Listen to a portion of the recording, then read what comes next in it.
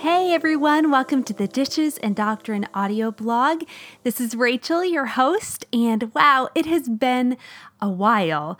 This is episode 44, and I think episode 43 came out maybe back in June sometime, so it's been a little while. We've been packing a lot into the last few months of the summer. We've been doing some traveling and spending time outside before it gets cold. Now we're back into the swing of things with school, and of course, all sorts of the fall things start up again, the new schedules, and I'm actually sitting here looking out the window right now, and some of the leaves on the trees are turning to red and orange already, so time keeps marching on. One of the things that I was able to do just recently was kind of a whirlwind 36 hours. My friend Katie and I drove from the Pennsylvania mountains to the quaint towns of New England to visit a mutual friend for the day. And as is typical of most close friendships, we never ran out of words the entire time. We ate pizza and salads and smoothies. We giggled at the massage chairs during our pedicures, and we shared the deeper struggles of our hearts as mamas and wives late into the night. Now, we couldn't visit New Hampshire without experiencing some of the history of our country.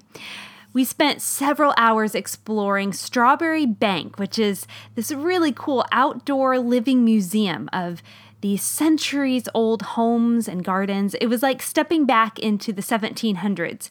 As we peeked into bedrooms and outhouses, we wondered what would it have been like to cook over an open fire in the kitchen. We were shocked to see a co-sleeping bassinet with really very little difference to today's cribs.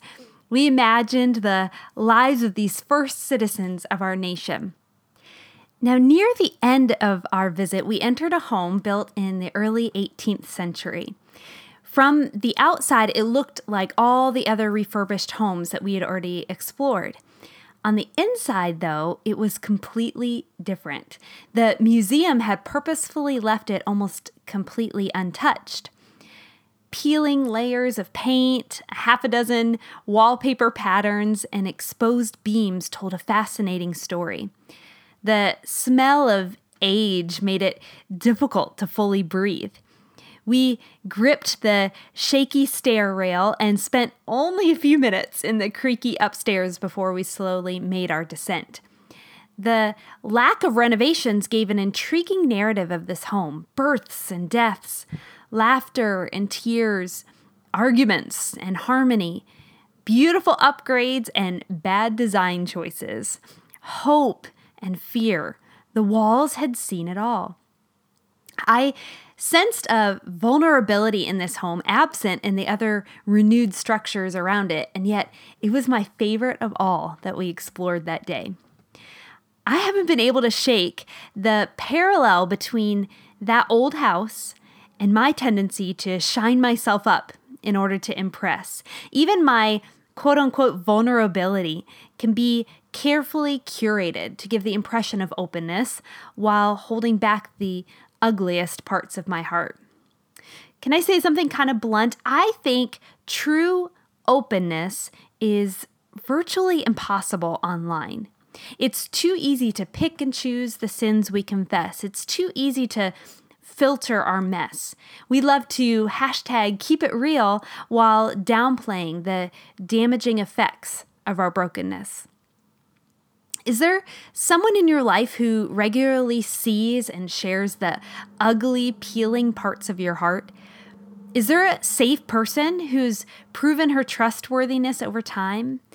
Do you share your shortcomings to a friend who allows you to vent, but will eventually point your heart back to the truest friend of all? The Jesus-following life was not designed to be led in isolation or behind shiny masks. Galatians 6 illustrates the tension and the balance between personal accountability and community support. Listen to what it says. Brothers, if anyone is caught in any transgression, you who are spiritual should restore him in a spirit of gentleness. Keep watch on yourself, lest you too be tempted. Bear one another's burdens and so fulfill the law of Christ. For if anyone thinks he is something when he is nothing, he deceives himself. But let each one test his own work, and then his reason to boast will be in himself alone and not in his neighbor, for each will have to bear his own load. We are multifaceted people. We process thousands of emotions each day. We carry dozens of burdens as we navigate this broken world. We're formed by stories and scars. We will each be held accountable for our sins and our response to the gospel of Jesus. However, community is vital to our growth too. We can truly answer the call to bear each other's burdens only when we share the ripped wallpaper and broken beams of our own heart.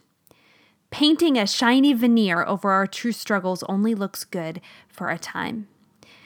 We fulfill our calling to holiness by returning over and over to the accomplishments of Jesus and pointing our friends in that direction too. Vulnerability for vulnerability's sake is worthless. Openness without gospel-shaped hope is ineffective and will never bring lasting change. Transparency allows us to look beyond the ugly and see the beautiful tapestry God is weaving with the thread of His grace. And we look forward to the day when His ultimate restoration is finally complete. It's good to be back with you after a few months off, and I'm hoping as we get into kind of more of a regular schedule once again, I'll be able to write a little more often. If you would be in prayer for me, I have a couple upcoming events that I'm speaking at. I would just love your prayers and support as I hope to bring gospel hope to the women that I speak to. Because of that, again, things might be a little hit and miss here, but we'll try to get back into the swing of things as soon as possible.